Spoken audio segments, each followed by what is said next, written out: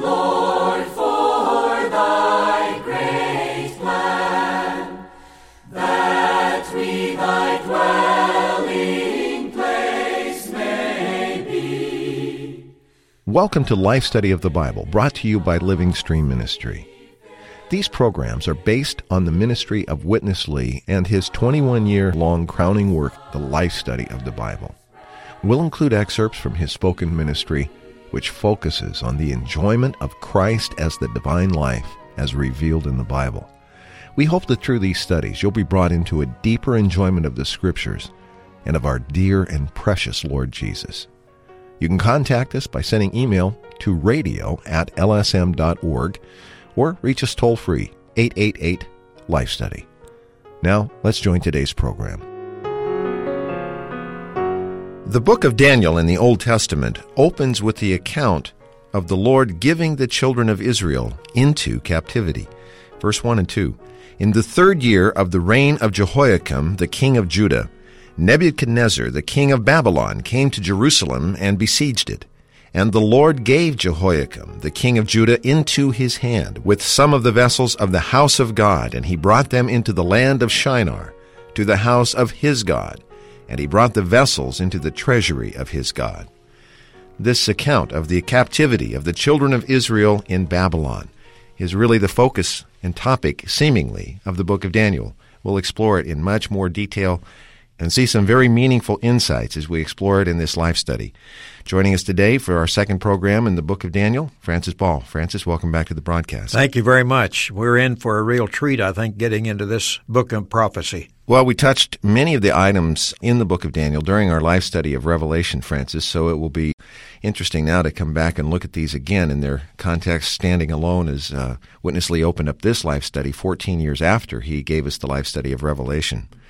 Francis, the phrase that we talked about here in the opening, and the Lord gave Jehoiakim, the king of Judah, into Nebuchadnezzar's hand, that's very interesting, isn't it? It certainly is. This word gave really indicates that Jehovah was in control.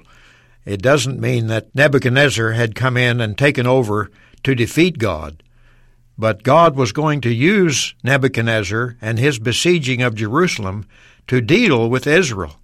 And this is quite important, that God does these kind of things to gain some out of his people who will stand for him in the midst of degradation.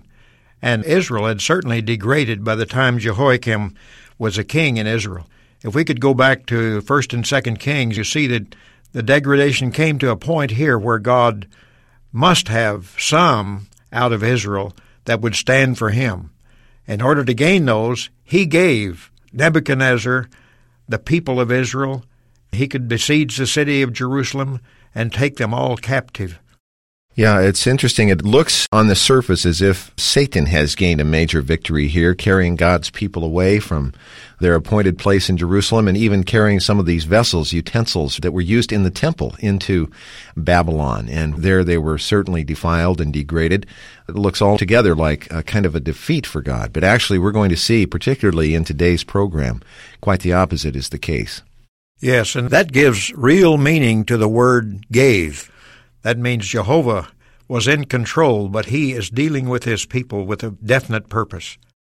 Our first section today, we're going to hear Witness Lee give us some history, some background of what had transpired for the nation of Israel prior to the events in the book of Daniel. This will be a very interesting section for you. Let's join him now, and then you and I will return for some more fellowship, Francis. Good.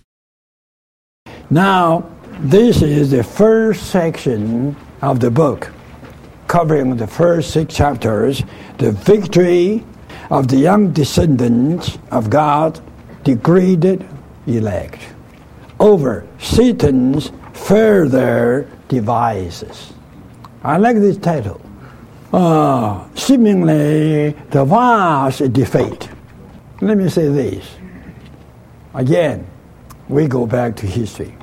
From Genesis 1 to Genesis 11. Those 11 chapters cover the 2,000 years of human history. And the human government was formed, it was Babel. And Babel was a city full of idols. Then out of that came people. God called one by the name of Abraham. And God brought him out of Babel, that's the city. And the country was called Chaldee, out of Chaldee to Canaan. Then Abraham was the first Hebrew, the father of Israel. And the history of Israel should be counted from Abraham. Then after about 400 years, Moses was born. By that time, Abraham had a descendant of at least 2 million. The people who came out of Egypt as a kind of exodus was about 2 million. Then after 40 years, they entered into Canaan. Then, gradually Samuel and so forth brought in David to defeat that many nations. Then his son Solomon built up the temple. Then was after about 400 years, then Babylonian army came under Nebuchadnezzar. They all got captured to Babylon. Captured back to the place of the worship of idols, Chaldee, where Abraham was called out by God. But listen, though entire elect of God was defeated, they became a thorough, ultimate, consummated defeat to God's interest on this earth. To us, we will be disappointed, but God was not. You see, among the captured, degraded elect, there were a group of young people. And God kept them as overcomers to overcome Satan's devices. Satan thought, that's it. He got it. He defeated God. God chased away from this earth. There's no worship of God at all. But God says, little Satan, don't be so happy. You just wait a few days. You'll see. You'll be defeated. I have some overcomers. And the overcomers are among the young people. This is why I love you young people. But this doesn't mean I don't love the old ones. I love the old ones, but I know the future is with you, young ones. I don't mean every young one among you will be an overcomer. I don't believe that. That's too much. Among those many young ones of the captives, there were just a few. At least in chapter 1, we could see 4. Daniel took the lead. Another 3 becoming his companions. Well, Francis, he brought us up to the point where I think most people are familiar with the story. Of course, these 4 gallant young ones standing against the king and his temptations. That has become the substance of most of the Bible stories or Sunday school stories that come from the book of Daniel. But we're getting a different view, aren't we? Something behind the scenes that is far more significant in terms of God's purpose and what God is trying to accomplish in this book. Abraham begins the story of Israel. He is living in this idolatrous land of Chaldee, really the site of ancient Babylon. And as God begins his work with Abraham and his called-out race, he brings Abraham out of that situation and into a whole new environment. Then, after all these hundreds of years, the children of Israel come full circle and now are brought under God's sovereign arrangement, as you pointed out a moment ago, back into the place of this idolatrous captivity, back into Babylon. Why does Witness Lee say in such an instance God was not disappointed? Well, God can never be defeated. But in this case, it looks as though there's nobody left to be God's people on the earth. They have degraded to such an extent that it looks like Satan has gained the victory, with Nebuchadnezzar coming in and besieging the city of Jerusalem and taking the people captive. But God knows he's got some choice ones that will stand with him. He has a way to bring forth a circumstance and a situation which will defeat the enemy.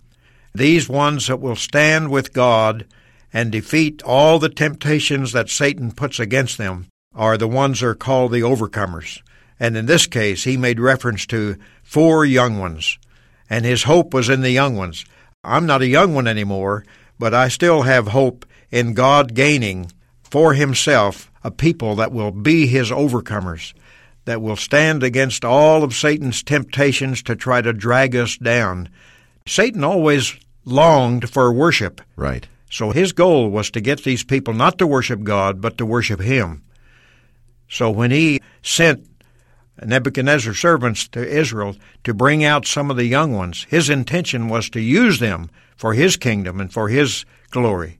This is a very significant point. Of course, the young ones can't make it without some of the older ones to help point the way, but certainly those of us who are a bit more advanced, at least in years, certainly cannot make it without these young ones. There's a particular delight that we feel, but no doubt that the Lord feels when young ones are captured for him and for his purpose, willing to stand with him against all of the temptations of this age, isn't there? That certainly is true, and it's so encouraging to see some young ones in this day and age still will stand with God and for God, and God will have his people in the midst of any kind of degradation that might come even on the church. There is a way God has to gain some people that will be the ones that will stand against these temptations, as we see Daniel and his friends doing. Let's go and look at that right now. Witness Lee is going to touch specifically how the enemy tried to tempt these young ones. Do you know the first temptation came to mankind was about eating? After God created man, God put man into a kind of temptation. Why? Well, this is God's economy. Could you believe this? God's economy. God's sovereign arrangement. Don't you believe? If God didn't run this way, Daniel would not be there. God arranged this way. His sovereignty arranged a situation that Daniel was captured. And his 3 companions too. Otherwise, they could never be there. If God didn't have them there, God was a defeat. Total defeat. But since these 4 were there, God was not defeat. And the temptation to us always comes in the matter related to eating. You believe me? You have to realize what Nebuchadnezzar provided Daniel, the 3 companions, to eat. Here it says, that is choice food. That choice food is just the tree of the knowledge of good and evil to Daniel. All those food were defiling, not clean. Those food were firstly offered to Nebuchadnezzar's gods. So whatever they would eat. They would take in the defilement. They would take in the idols. They would have become a defeat to God already. So God would say, I have nothing on this earth. Satan would say, Amen. God, you got a full defeat, a complete defeat. You have nothing on this earth to represent you, to be one with you. But what Daniel and 3 companions did was something vice versa. We are here. We are here for God. We are here attached to God. We cleave to God, and we are one with God. Why? Because we took God in. We took God in. We now are what we eat. We eat the godly food. We eat the God food. So we are one with God. Francis, I'd like to spend a few moments talking about the parallel here between the first temptation that man experienced in the garden and this temptation that Daniel and his companions faced when they were taken by the king in Babylon. What does it mean that Satan always comes to tempt us in the matter of eating? Chris, I believe this is very basic and quite often missed because so much is involved in eating. From God's creation of man, He put him in a garden and told him to be careful what he would eat. And He told him not to eat the tree of the knowledge of good and evil, but He said, all the trees in the garden you may freely eat, Right. but that one. Right. But that's the one that man took. So his eating that tree wasn't just an act of disobedience, but he took in another kind of life, another kind of source. What we eat, we become. And so Satan wants to take away any worship that goes to God. Man was there to take in the tree of life by God's design, but instead he took in the tree of the knowledge of good and evil. That shows us there's only two sources in the universe, God or Satan. So they took in the nature of Satan by eating of a forbidden fruit, eating the tree of the knowledge of good and evil. Now this is repeated here at this time, and Satan again comes to these 4 young men to get them to eat the dainties of the Babylonian food supply, which is really a delicacy to the natural man, but a poison to God's children. Francis, it's interesting. He pointed out here, of course, that these items of the Babylonian diet, all of these things had been offered to idols, to the gods of Nebuchadnezzar. So there was something behind what these young ones were being asked or offered to eat. Of course, on the surface, it appeared to be something quite tasty, quite good, as you pointed out, a delicacy to the natural appetite. But something about these ones, particularly, they realized, again, behind what was on the surface was something to be avoided, even that could contaminate and poison them. Yes, they refused to eat the food that the king of Babylon offered them to make them constituted with a Babylonian nature. You know, what we eat, we become. This is a very good illustration of how we believers in the Lord Jesus Christ today need to be those who eat the Lord Himself. John's gospel is very clear. He said, "He who eats me, even he shall live because of me." So what we eat really makes a difference. And we're not just talking about physical food, but whatever we take into us is what we're eating. And if we take in the things for our worldly enjoyment, we will become that kind of person. But if we take in the divine food, the Lord Jesus as the living, edible Word of God, we'll become that kind of person. We will take in a divine nature. Even Peter mentions this in his second epistle. He said, we are partakers of the divine nature. The way we partake is by eating. So we eat the Lord Jesus as our food by His Word, by our praying, by our calling on His name, and we become the very same in life and nature as He is. Francis, he pointed out in that first section dealing with the history that by now maybe 2 million children of Israel living in the land, and they're taken captive, the bulk of which were taken captive into Babylon. But yet this book, so critical in the Old Testament record, focuses primarily, almost exclusively, on these 4 young people. This really shows us something of the principle of overcomers in God's economy. We touched it when we were in the life study of Matthew. We certainly touched it in Revelation. And here it is again, a very, very key component in this book of Daniel. Let's join Witness Lee. Daniel and his companions became the overcomers of the remnant of God defeated elect. The elect was a defeat, but these young overcomers were a victory for God. Now eventually, who can boast to whom? Satan to God, God to Satan. Satan may boast to God. God, look at the elect. All got defeated. Then God said, okay, little Satan, look at this world. How about this world? Here, in your territory, Babylon, I still have 4 young ones, victorious, overcoming. Amen. Overcoming your device. Eventually, the boast went to God. Today might be the same. I hope among you there would be a group, another 4 a group, groups of overcomers who would be God's boast to Satan. Apparently, God was defeated in his interest on the earth, but actually he preserved his worship and testimony through the young overcomers among the defeated elect.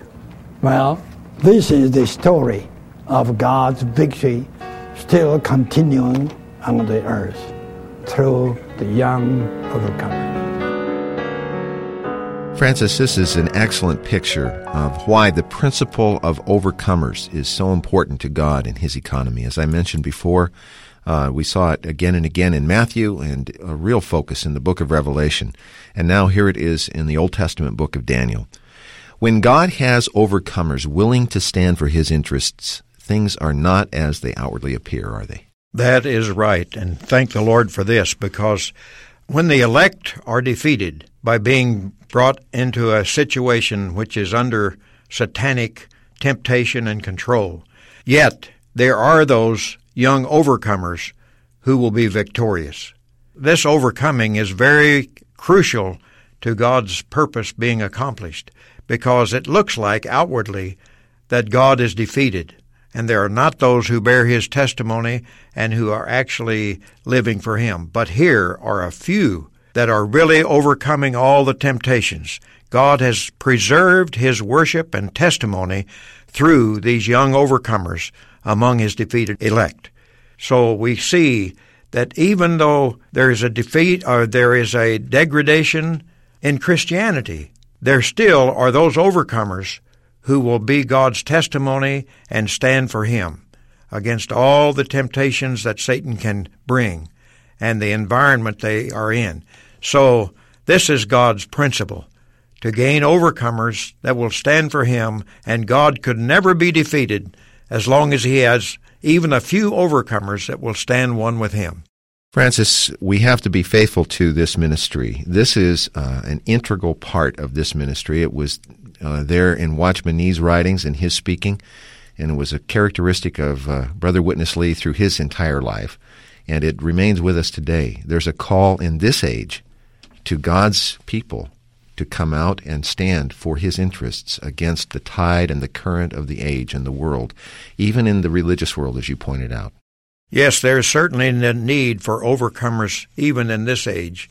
And I was just reminded, too, of another thing that Nebuchadnezzar did with these 4 young men was to change their names and to give them a name that would identify them with his gods, not Jehovah. These 4 men had names given to them that included God in their name. Even if you look carefully at those names, you could see each one of these names that they had, Daniel, Hananiah, Mishael, and Azariah. All those names have God in them. That means they belong to God. But when Nebuchadnezzar took them as captives into his realm, he changed their names and called them by something that they were not. And those names included the idol gods that Nebuchadnezzar and Babylon was worshiping. So these overcomers, they would not stand with that, and they would not eat that kind of food. The Lord needs such overcomers even in this day. Well, and that would be how we would conclude this program, with our prayer joining God's interest, that he would find those that would be willing to stand against all of the temptations that face God's people today. We would like to invite you to contact us about these printed messages. The Life Study of Daniel is just one volume, 17 messages in total, and we have that available for all of our radio listeners, many other resources as we point out from time to time. And we'd love to get your comments as we begin this new book, the Book of Daniel. Our toll-free number is 1-888-LIFE-STUDY. That's 888-543-3788. Or you can send email to us, radio@lsm.org. For Francis Ball, I'm Chris Wilde. Thank you very much for listening today. Dear Lord, we give ourselves to Thee. Receive us into Thy wise hands. Thank you for listening to Life Study of the Bible with Witness Lee, brought to you by Living Stream Ministry. If you'd like to read the works of Witness Lee and Watchman Nee, just visit our website, ministrybooks.org. From there, you'll find over 600 complete titles available to read online free of charge. Witness Lee's ministry stood squarely on the shoulders of his mentor and co-worker, Watchman Nee, as well as those of countless ministers of the New Testament throughout the ages. The riches contained in his life study of the Bible represent the top, the cream of his 70-plus years of ministry, and range in topic from lessons for new believers to commentary and exposition on passages from every book of the Bible. But they all contain practical and deeper truths about the Christian life. Again, this wonderful online resource is available to you free of charge at ministrybooks.org. If you have questions or comments about this ministry or the program you heard today, email us radio@lsm.org or call us toll-free 888-LIFE-STUDY. That's 1-888-543-3788. Thanks for listening today.